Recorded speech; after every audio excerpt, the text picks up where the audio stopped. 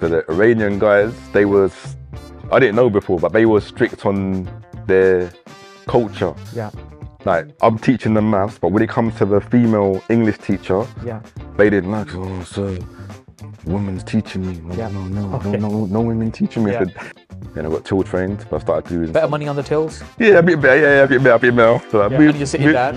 Yeah, it's like £2.58, please, or whatever it is, yeah. And then, you know what I mean, how can you tax turnover and not profit? It doesn't happen in any other industry. Yeah. Nowhere else. Yeah, it doesn't make sense, Only doesn't make property. sense.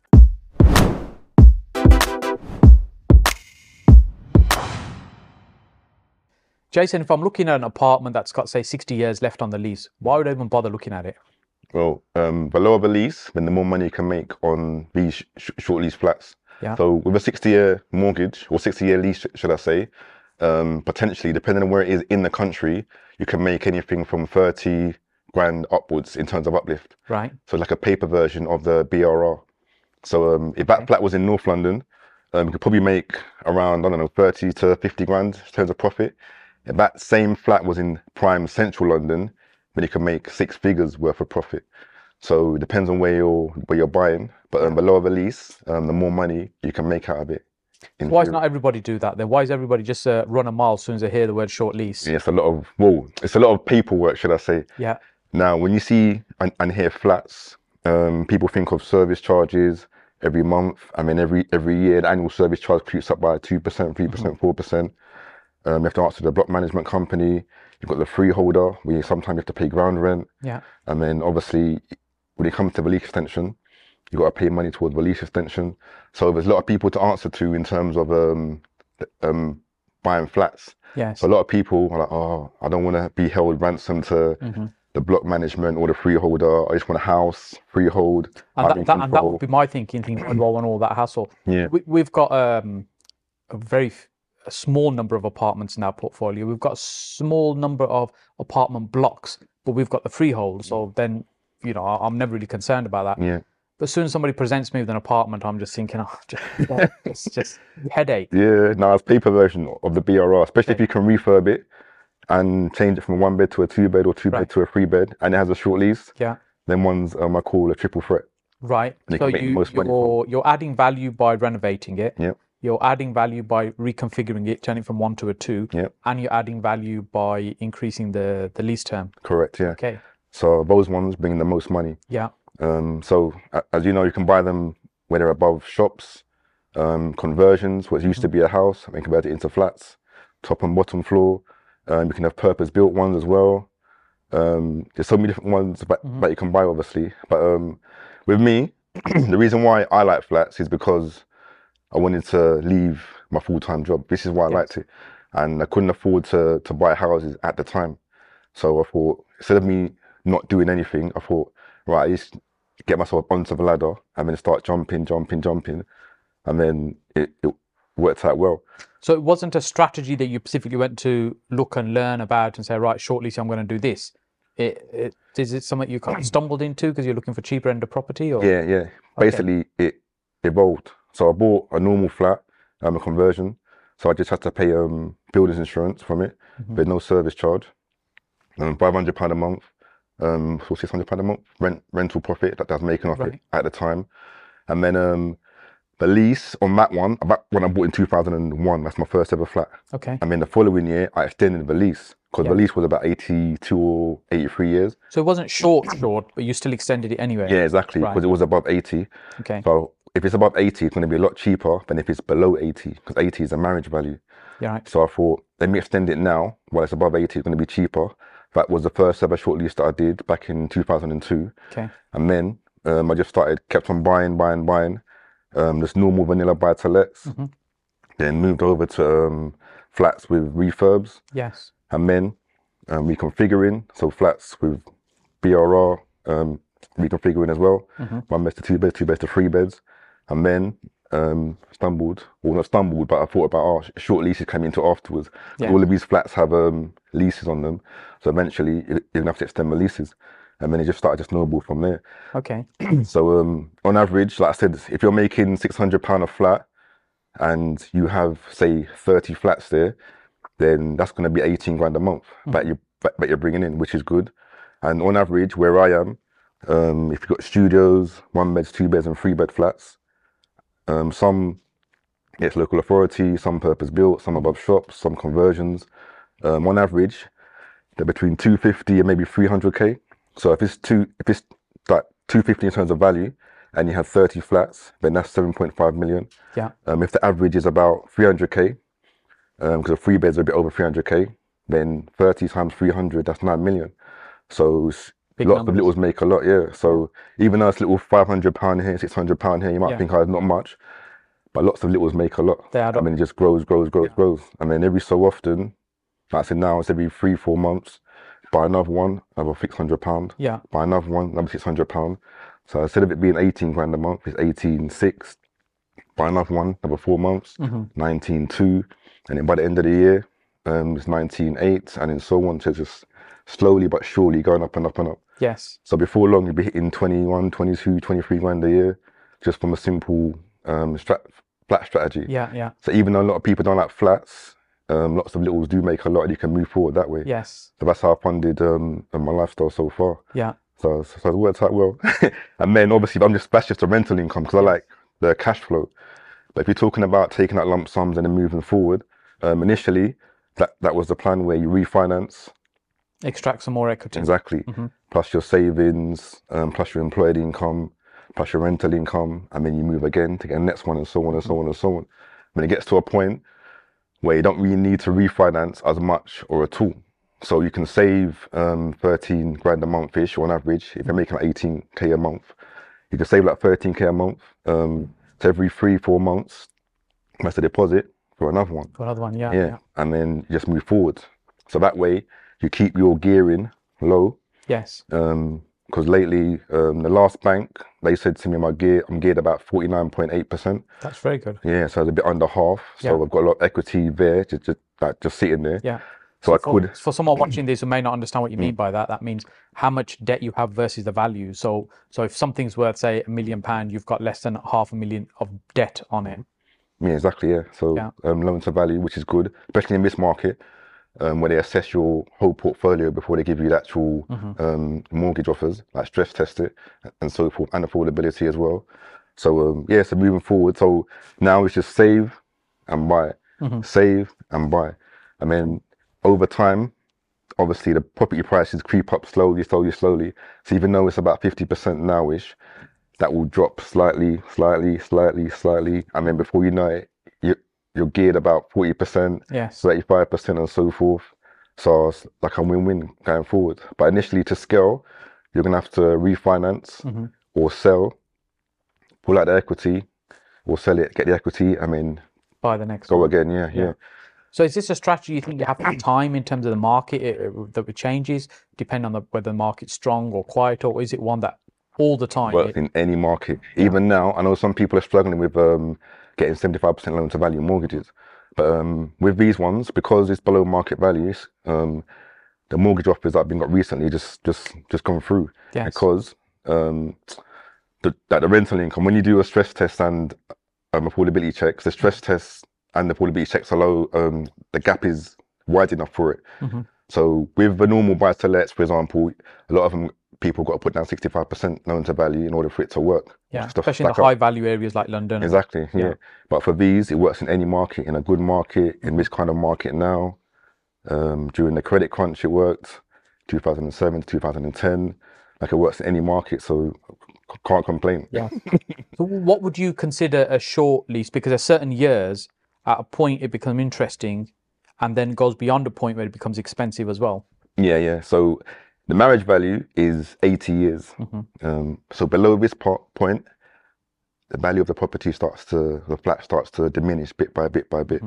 So in theory, the lower the lease, then the more money you can make. But if it's outside prime central London, then up until about 50 years-ish, it's okay in terms of like mortgages and things like that. So and then if it goes below 50 years, then you might have to start using bridging. But NatWest do an offer, a mortgage offer, which is 30 years, up to 30 years, I think. Yeah. So with the normal lenders like TMW, Kensington, who just got bought by Barclays Bank recently. Okay. Yeah, like today, Acquisition, Fleet, Kent Reliance, the Mortgage Lender, the Mortgage Works. There's loads of them. Foundation Home Loans, Capital Home Loans. Apart from like, I think TMW, for example, they do 70 years. So anything below 70 years, not touching. They won't touch. All the other ones that I mentioned, but mortgage cannot be, so the lease cannot be lower than 50 years at the end of the mortgage term. Yeah. So once the mortgage term expires, with a 10, 15, 20, 30-year mortgage, when that mortgage comes to an end, there still needs to be at least 50 years left. Exactly, yeah. So bought one recently, 68 years left on the lease. Kent Reliance gave me a 17-year mortgage basic on it, yeah. So it's 68 years left on the lease. Yeah. Gave me a 17-year mortgage because at the end of the term, the lease still had lower than 50 years. Yeah. Okay. But obviously in that time, within the first year or two, I'm going to extend my lease anyway. Yes. So when my 2-year fix still runs out, I can either stay with them, renew with a good lease and get a decent rate, or I can move lender. Switch to somebody else. Yeah, and get a new 25-year mortgage after. And I can pull out the equity if I want to on the uplift in value going forward. So where do people find these then? Yeah, all sorts of places. All right. So lately, because I've got some properties under the guarantee rent schemes with local authority and with housing associations. So that's once you've acquired the property, you hand it to one of the housing association for them to give you a fixed rent. Exactly. Yeah, guaranteed rent. And they lately have been calling me or messaging me and say, "Oh, some of our landlords are selling. Would you be interested in buying them?" So a lot of these are off-market deals. So I won't need to. There's no competition basically. If I want them, they're mine. If not, they'll probably ask another investor on their list. That's one way of doing it, but you have to be in there. And that's a great example of when you do one thing again and again and again, people get to know that's what you do. Exactly. So they think for short lease, they think, I need to call Jason on that one. Yeah, that's it. Yeah, Instagram, Facebook, LinkedIn, they always messaging me, "Oh, plan a short lease, plan a short lease, chat to you on it." So there's that way. There's a normal right move way where on the filters, you put in lowest price first. A lot of the time, the ones with the lowest price are the ones with short leases in that area. Price lower. Exactly, yeah. Make sure you put the filter on no new homes, no retirement homes, and there's something else in the right move section. But there's 3 of them there. Put them filters on and then put lowest price, and then normally short lease ones come up first. Yes. And you also, look for just apartments. Just apartments, flats, yeah. And then also another way of searching is where you put what does it say? It says longest on the market. Because a lot of the time, like as you know, not many people like flats, so they're ones that sit on the market. Yes. So the longer it's sat on the market, then the more of a deal you can get. Yes. You can also find them at auctions, quite popular. That during lockdown 1, when Boris said you must stay at home, I was just searching, and then Savills. You were sitting at home searching. Exactly, searching. Never stops. And then Savills had one in my area. Right. I put in a pre-auction offer because it all turned on online after that. Bidding. Put in a pre-auction offer, got rejected, but I didn't go to auction. I just didn't bother. It didn't sell at auction. And then post-auction, the auctioneer contacted me and said, "Oh, this particular flat did not sell. Will you be interested in putting in another offer?" So I managed to get it lower than what I put in initially. Yeah, exactly. So even though I got rejected. So that's why it was worth not going to auction sometimes. I think that's the best way to buy at an auction, either before or after, not during. Exactly, yeah. Because they always give you like first refusal half the time. You've got friends, property associates, like social media. You've also got neighbours, old neighbours. So I've bought a flat with a short lease, and then she's sold it, to obviously to me. And then her neighbour, former neighbour, is now selling. So her neighbours, they still give contact. So they contacted her, and then he has contacted me and said, "Oh, my neighbour's selling a flat. Would you be interested in this? Short lease again." So that's another way. So there's multiple different ways of obviously. And that's interesting what you just mentioned there, because let's say you got a block of 10 apartments and they start off with a 100-year lease. They're all being reduced at the same time. So if you're buying one of those, it's very likely that the others are probably also becoming shorter. And maybe they've extended them, but it's a good chance. So you could target the other people in the same building. Exactly, yeah. That's what we're going to as well. Because exactly what you said, 99-year lease, block of 10, maybe 2, 3, 4 of them might have renewed their lease, but the other 5 or 6 haven't. Yes. And then you can leaflet drop. So even if they're tenanted, just leave a leaflet in there. That leaflet hopefully get to the landlord. Yes. And then the landlord will contact you direct.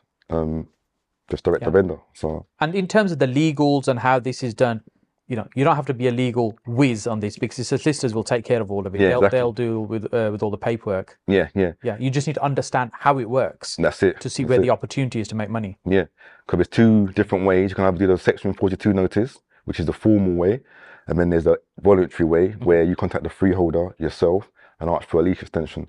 So the rule is, or the law is at the moment, you have to own the flat for 2 years before you can extend the lease. Yeah. But even if you don't own it for 2 years, there's ways of extending the lease without 2 years of ownership. Yes. So you either serve a Section 42 notice beforehand by the vendor, and then they assign it over to yourself. Yeah. And then you finish off the process. You can also acquire the flat, and then once you acquire the flat, you can always write to the freeholder voluntarily, and then ask them to extend the lease. Yes. And also another way that just happened last year, the owner, when I went to go and view it, the vendor said, showed me, it's too much, it's 18.5 grand to extend the lease. Like, I can't afford it, that's why I'm selling. Yes. So therefore I had a documentation of how much it cost to extend the lease there. So I said, all right, let's do the voluntary method, because I know how much it costs, fair price as well. Yeah. You start the process for me, and then when I get the keys, I'm going to finish it off. Yes. I mean, that's another way as well of extending the lease. So it's straightforward. So there's two main documents that you need. You've got the what do you call it? Deed of security, substitute security. Okay. Which is what is between yourself and the lender. Yeah. Yeah. So, for example, TMW have their own specific copy. Right. They'll send it to the solicitor, and the solicitor will send it to me. I have to sign it. I mean, a witness has to witness my signature. Someone over 18 and not a family member has to sign it. Send it back to the solicitor, and then from then it goes back to TMW. Yeah. Just for them to witness it and sign it. Go back to the solicitor, then the key stays there. And then the other one is a counter deed, which is the agreement between myself and the freeholder, agreeing the terms of the new lease and the ground rent as well. And again, same system. My solicitor draws it up, I sign it, witness it, send it to the freeholder, they sign it, witness it, back to the solicitor. And then once I have those two documents there, then it goes off to land registry to be registered. This is for mortgage properties. If there's no mortgage on it, then the first document I mentioned will not apply. Doesn't apply. Just the second one, Right. At the moment, HMRC, they were on strike, but land registry are on strike now at the moment. Really? Some right sections, now. I know they're sort of way behind the big still, backlog. From COVID, Yeah. So they're way behind. So this is going to put them back even more behind. Yes. So between the 27th of Feb and I think it's the 2nd or 3rd of March, which is now, they're going to strike or are striking. Right. So they're going to be even more delays from COVID, basically, and they're still playing catch up. Yeah. So if you're registering properties or short leases or anything like that, expect a slight delay or title split, anything like that. But it doesn't prevent you from doing the deals and getting no. It just means the paperwork's trailing a little bit behind. Exactly. What's the shortest lease you'd look at? For me at the moment, it's probably in the 50s, maybe 55, 53. Yeah. Because I like to get mortgages on them. Yes. With a normal 25% deposit, a normal buy-to-let interest rate as well. Yes. Rather than bridging, and then just move forward from there. So if you had a pot of cash, what's the lowest you would look at then? The ones in central London, prime central London. Because that's where I was going to say, the ceiling price is high. It's almost, there is no ceiling. Exactly, yeah.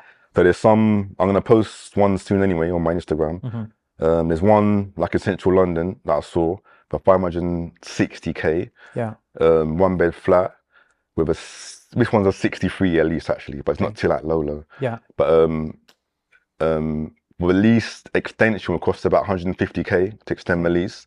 So you say you get it for 550, extend the lease for 150k, that's 700k all in. Then end value can be about 950. 950-ish going forward. So that could be a nice 200k, 250k uplift just for that one deal. Yes. Which is right there. Yeah. And if you're buying flats which are under the Grosvenor estate, then own a good part of exactly. They own like half of London, half of central London at least anyway. Yeah. And Oxfordshire and Cambridge and blah blah. But the ones in central, they own a lot. Yeah. And with them, you're only allowed to extend the lease by 20 years. Oh, really? Yeah. Wow. So it might cost you 500 grand, 400 grand, but the end values of those flats can hit $1 million. So in auction, you might see a flat in Mayfair or Eaton Square or something that's for 200,000, 300,000. To extend that lease, it might be 300,000 or 400,000 to extend it on top of that. You know? Yeah. So then the end value of that one might be 1.2, 1.3. Yeah. So it's possible, but they can be those kind of deals. Even though you extend it for like 20 by 20 years for like 400, 500 grand, you're still making a big chunk afterwards. So with those kind of deals, you're probably best to use cash or private banking finance.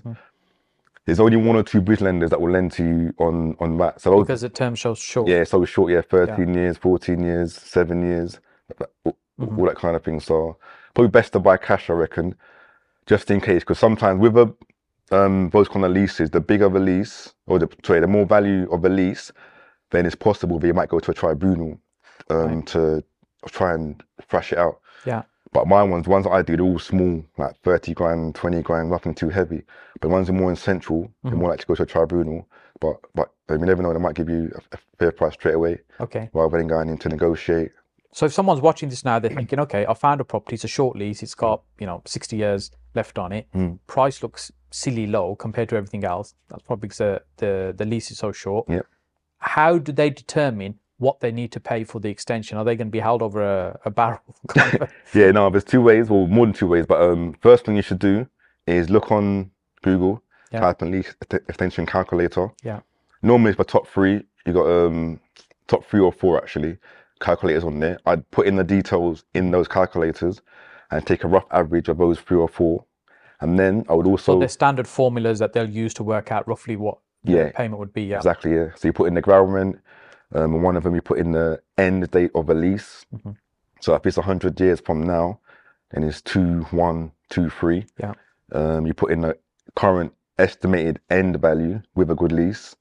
You put in the length of the lease, and you also put in the current ground rent into it. Right. And then press calculate, and it gives you a figure. Gives you a low, a middle, and a high. Okay. Yeah. And then you take an average of obviously all of those, and from those 4 different sites. And then I also use my secret weapon, my lease extension surveyor. Okay. Whenever I'm looking and I don't know the actual lease extension length, I just email him. Yeah. And then he sends me back an accurate quote of what it should be. So he'll calculate based how he thinks it should be. Yeah. Okay. Because he's been doing so there's a standard method that they're following. It's not that somebody will think, well, you want a lease extension, I want 50 grand. Exactly. Yeah. They can't just make up the numbers. Yeah. It can't be pie in the sky. It has to be fair and reasonable according to the legal documentation. Yeah. So so he's got the calculator on his computer. He's been doing it for like 30+ years. So he knows. I think he's well respected in the industry as well. So if there's any disputes between myself and the freeholder, then I get him involved. Yeah. And then this happened once actually. I think this was a few years back, 7, 8 years back, on a 2-bed flat. They were trying to charge me, I think 22 grand, 23 grand to extend the lease. But I knew that it's going to cost. It should have cost around 15, 16k. So they weren't budging. This was a voluntary lease extension. Right. So what I had to do, I got him involved. Then you done a 22-page report. Okay. I think £700 plus VAT. Sent it off to the freeholder. Sent it off to the freeholder surveyor. Yeah. And then when they saw that, they came down in price to what it should be. Okay. So I paid roughly about £1,000 for his services, but it saved me about 5, 6 grand in that instant. So they realise you know what you're doing. Yeah, exactly. Yeah, rather than they're trying it on at the high rent, you might be able to get away with it. Exactly. And to be fair, the people who own the freeholds, who grant the lease extensions, their business will sit on these until someone like Jason comes along and wants an extension. Yeah. That's how they make their money. Yeah. Which is a different model. That's it. Yeah. Because I got a few like that as well, where I bought the freehold to. So I'm a leaseholder, but then I wrote to the freeholder voluntarily, asking for a lease extension quote, and also for a price to extend to purchase the freehold. Yeah. Okay. And then on 5 separate occasions, I come back and said yes. Yeah. That we're willing to sell you the freehold, and I had to serve a Section 10 to inform the other flats as well, that Mr. Patterson, exactly, is interested in buying the freehold. If we don't hear from you in 14 days, then he'll buy it solely, or if you want to come in with him, then it'll be jointly. Yes. I mean, most of the time they come in with me, and we just purchase the freehold from the freeholder. Okay. So we're now owners. And then after that, we extended our own leases. Solicitors charge us about £300 to extend our own leases. Right. Sign up the documents, and then we put them to 999 going forward with peppercorn ground rent.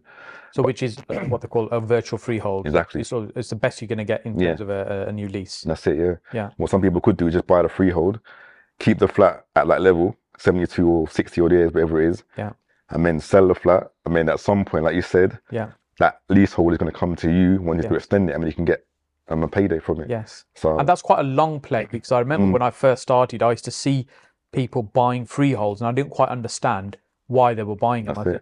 And I'm trying to do the calculation, thinking you're earning a tiny amount of money from the ground rent, which goes to the freeholder. They're earning a small amount of money each month for what they're paying. I think, how does that make sense? Exactly. Not realizing at the time, actually, that someone's going to have to turn up to them and say they need an extension. And that's when they get paid. Yeah, bumper pay. And now I guess things are changing a little bit. Maybe some freeholders they've had these a long time. They'd rather just sell the freeholds, get out. And also there's the Leasehold Reform Act that happened last year. Exactly. How do you think that will impact things? Yeah, so basically with the act, all the ground rents on new leases has to be 0, which is peppercorn ground rent basically.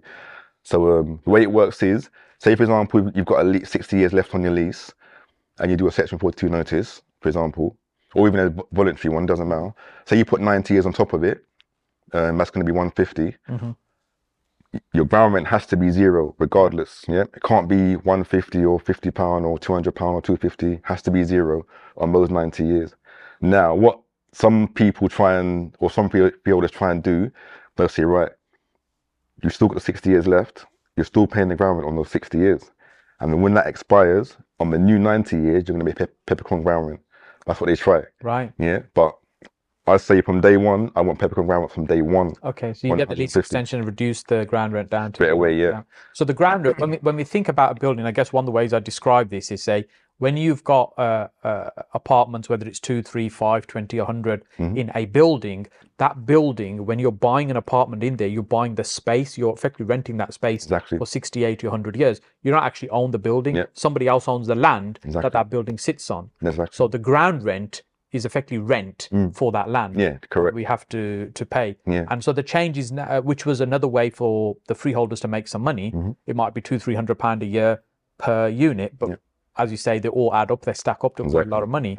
But now that will get reduced down to 0, so they'll no longer want to, or that benefit there won't be there for them. That's it, yeah. I mean, Jeremy Hunt's mentioned recently that he wants to reform leasehold.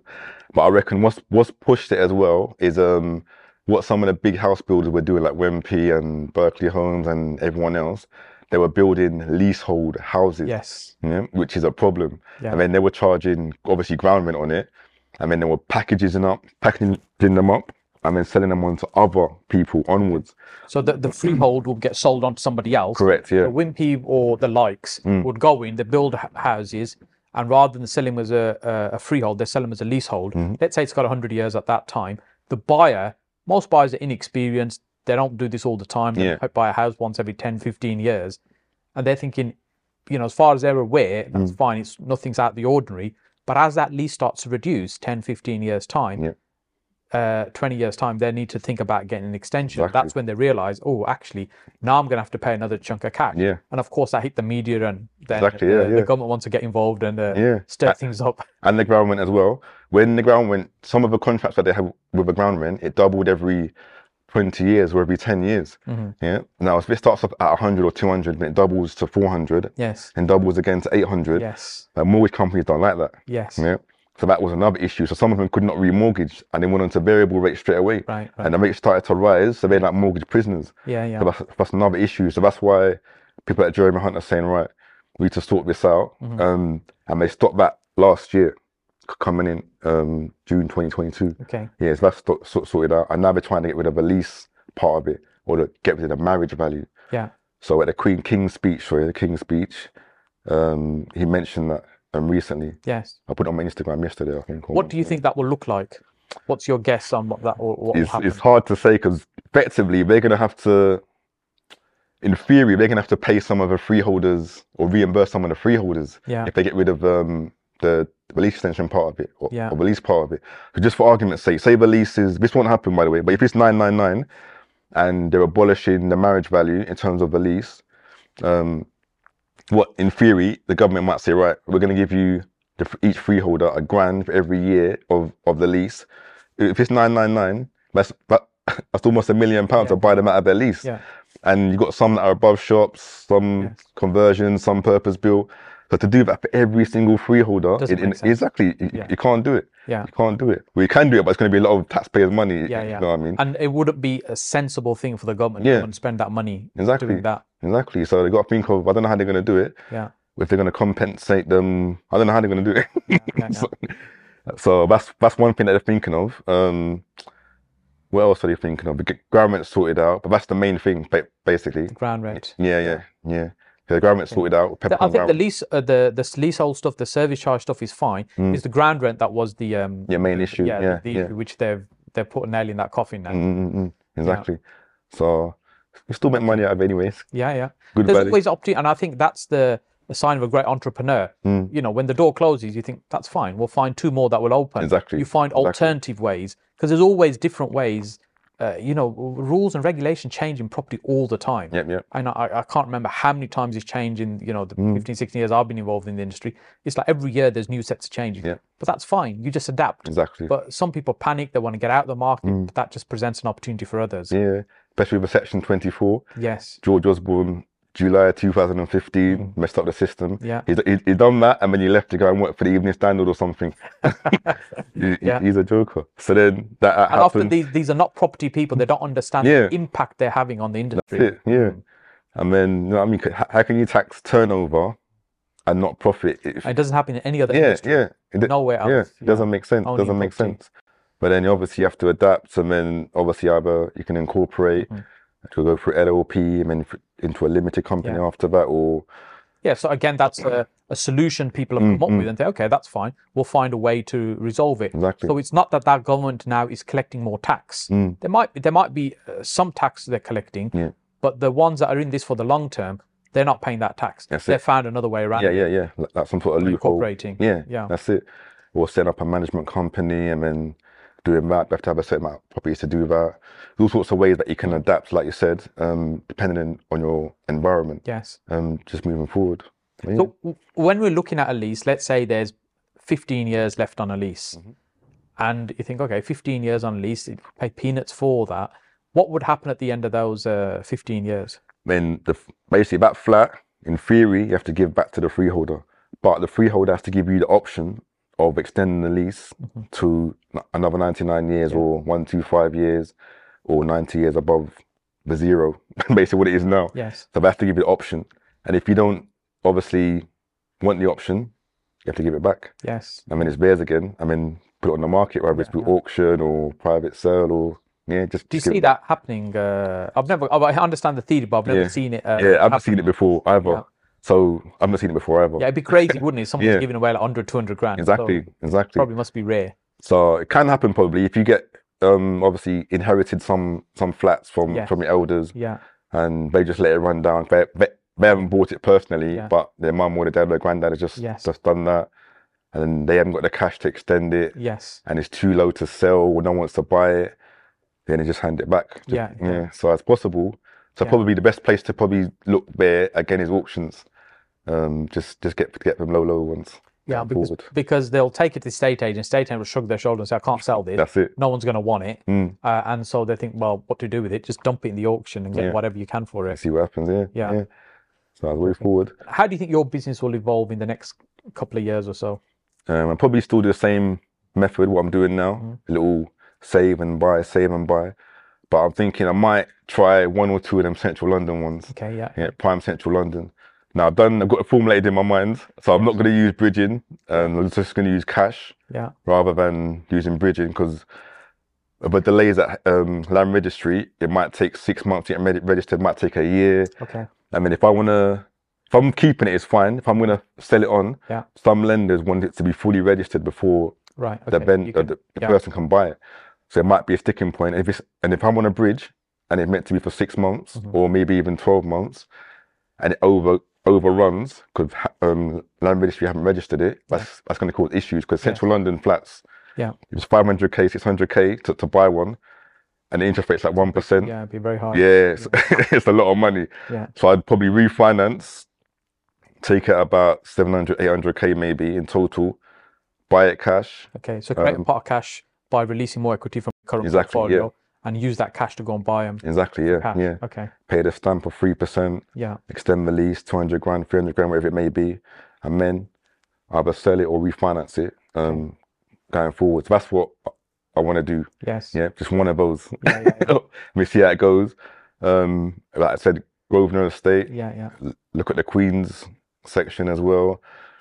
Because I've got experience. I don't want to challenge them, but I want to see how they work. Yes. You have the experience to look at slightly more interesting, complex things like that. Sometimes I think a mistake people make is they jump into the complex stuff and not understanding. And we don't know what we don't know. And when you get there and you realize actually you're in way above. Yep, out of your depth. You're way out of your depth. That's it. And they go to tribunal and then they start going to court and blah blah. It's a lot of hassle. So, and especially in central London, you've got the concierge with a lot of ground rents quite high. Service charges are quite high as well. So you got to think of all these factors. And then, like I said, if you're stuck on a bridge, it's going to be trouble. So it's best if you do it cash. Yes. That way, if there are any delays going forward, just understand the process. If it takes 6 months or a year and a half, 18 months to get that 200-300 grand profit, then it's fine. I mean, at least after the first one, you can gauge it and think, all right, you know what? Next one, I'm not going to use all of my cash. I might use a bit of bridging because it's taking me 8 months now, 9 months now, rather than like 18 months. Just wanting to go for the overkill rather than, you know, I mean, just to cover yourself. So there's that really. The initial plan when I first started was start off with buy-to-lets, do BRR, start buying houses, and then. So it's going to be a stepping stone. Yeah, and then buy a plot, and then make some flats on it. That was my initial plan. Right. But then I got sidetracked with just flats. Found a nice little niche. Yeah. And then before you know it, like I said, I bought my first one, making about 600 profit. And then this is while I was in Sainsbury's, like I used to work in Sainsbury's before. And I bought 5 flats while I was in Sainsbury's, but overlaps with my teaching job. Yes. So after about 4 flats-ish, I managed to match my full-time wages. Wow. So I thought, you know what, I'm just sticking to this method rather than moving into houses and refurbing the houses. And then I kept on buying, then I doubled my wages, tripled my wages, quadrupled my wages. And I thought, I'm sticking to this method. At what point did you leave your job then? When I went part-time, I was like, Sainsbury's, I was there for 11 years. And then I bought the first 5 there when I left, but I overlapped with my teaching job, teaching maths. And then 10 years in, I was there for 15 years, a teaching job, by the way, 15 and a half years, So I was there for the first 10 years full-time. And then I was just still buying. And then I went part-time after, I think, year 10 to 2.5 days a week, which is like 17.5 hours. And then I went down to 2 days a week, which is about 14 hours. And then I left after like 15 and a half years.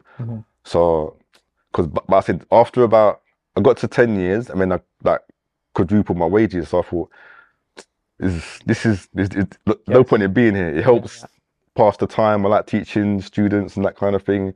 And you learn from them as well, because you got all different nationalities that I was teaching. You had Polish, you had Romanian gypsies, you had Somali, you had some guy from Portugal, some girl from Colombia. So you just learn, and if I'm teaching maths, they can teach you a thing or two as well about the country and the culture and that kind of thing.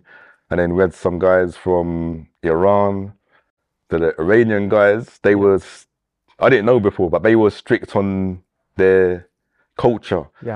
Like, I'm teaching them maths, but when it comes to the female English teacher, they didn't like, oh, sir, the woman's teaching me. No women teaching me. I said, over here, like, this is the way it is. Women have equal like rights. No, sir, in my country, that's not allowed. Women can't work. Blah, blah, blah. So but after a while, he adapted, and then he opened up to like the English culture, British culture, and so forth. So you learn, understand different, like different societies, different cultures. Like Romanian gypsies, I was talking to a lot of them. Said, yeah, sir, we come over from Romania. For a better life and blah, blah, blah, blah. So that particular girl, she was on like social housing. She left. They moved her to Yorkshire because like it's social housing. It's cheaper. It's cheaper. So I understood how the councils work as well. If there's no accommodation available, they're shifting you outside London. Like gentrification. A lot of them are being pushed out to Luton, then Reading, and some up north to Manchester, Liverpool, Newcastle. They started shifting some of them out. For someone saying they're homeless, and the council said, well, we haven't got anywhere, their excuse is, well, because we haven't got anywhere, we've got somewhere in, you know, Doncaster for you, off you go. Yeah, exactly. Yeah, if you're homeless, you're going to have to accept it. Yeah. So learn about that as well. So were you working in Sainsbury's and teaching at the same time, or was that one after the other? So I started maybe about 7 years in, that's when I got a teaching job.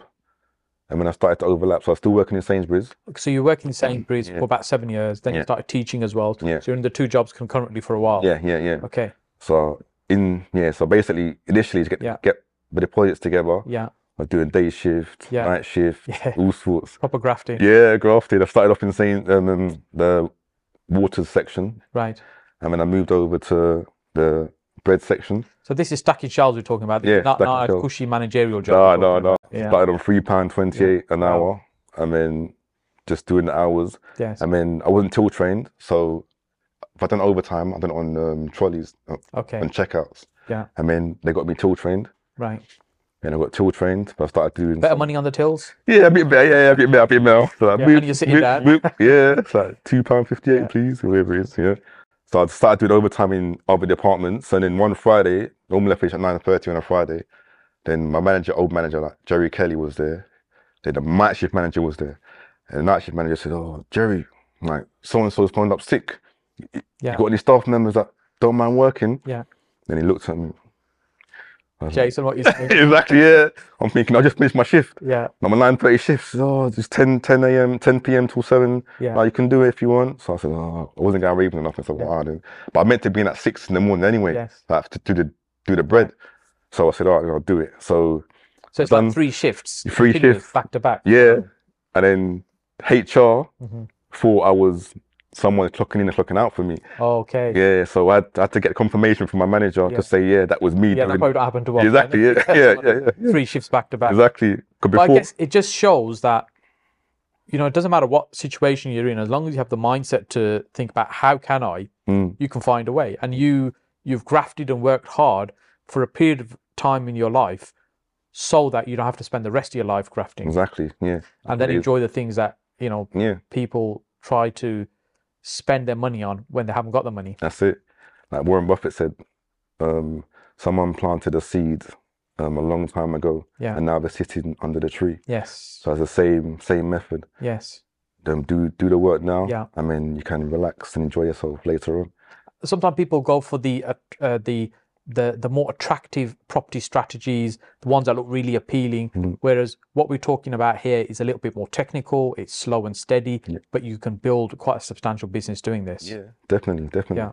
That's why I like it, because before, if it's 30 flats, like I said, £600 each, that's 18 grand a month, I was getting that per year, like back then, and now it's like per month. Yes. So, and it's nice and easy, it's steady. A lot of mine are on the guarantee rent contracts.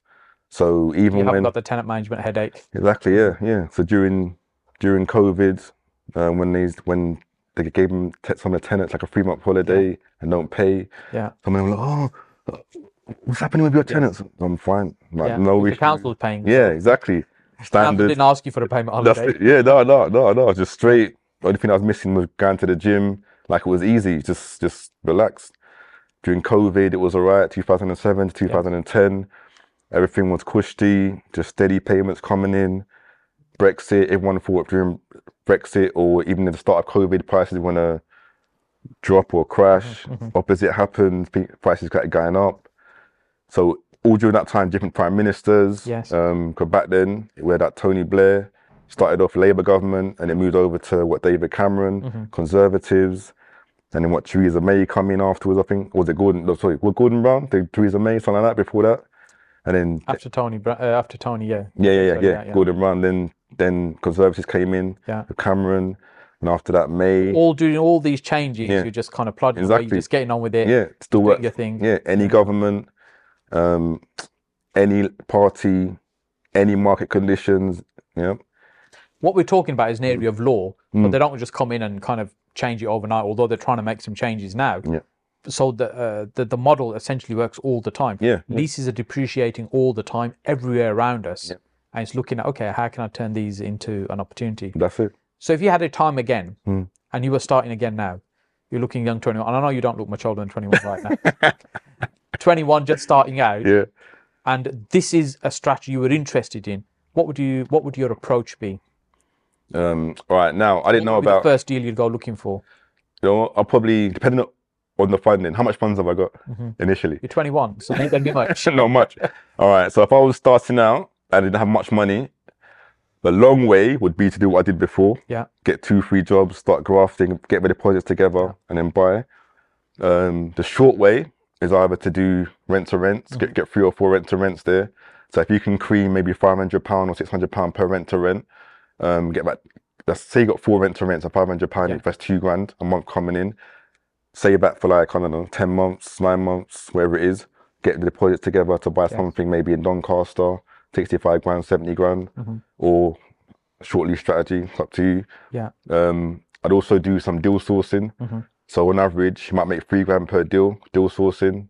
It's not easy to start with, but if you can get into it, 3 grand per deal. So 4 rent-to-rents, 1 deal sourcing a month, that's 7 grand a month, I'll also probably maybe even look at some JVs, because I've never done any JVs, always self-financing. I haven't taken the money from anyone. So maybe even look for an investor, give them a return in their cash, maybe between 7 and 10%, just to boost it. Probably those are 3 strategies that I'll probably use.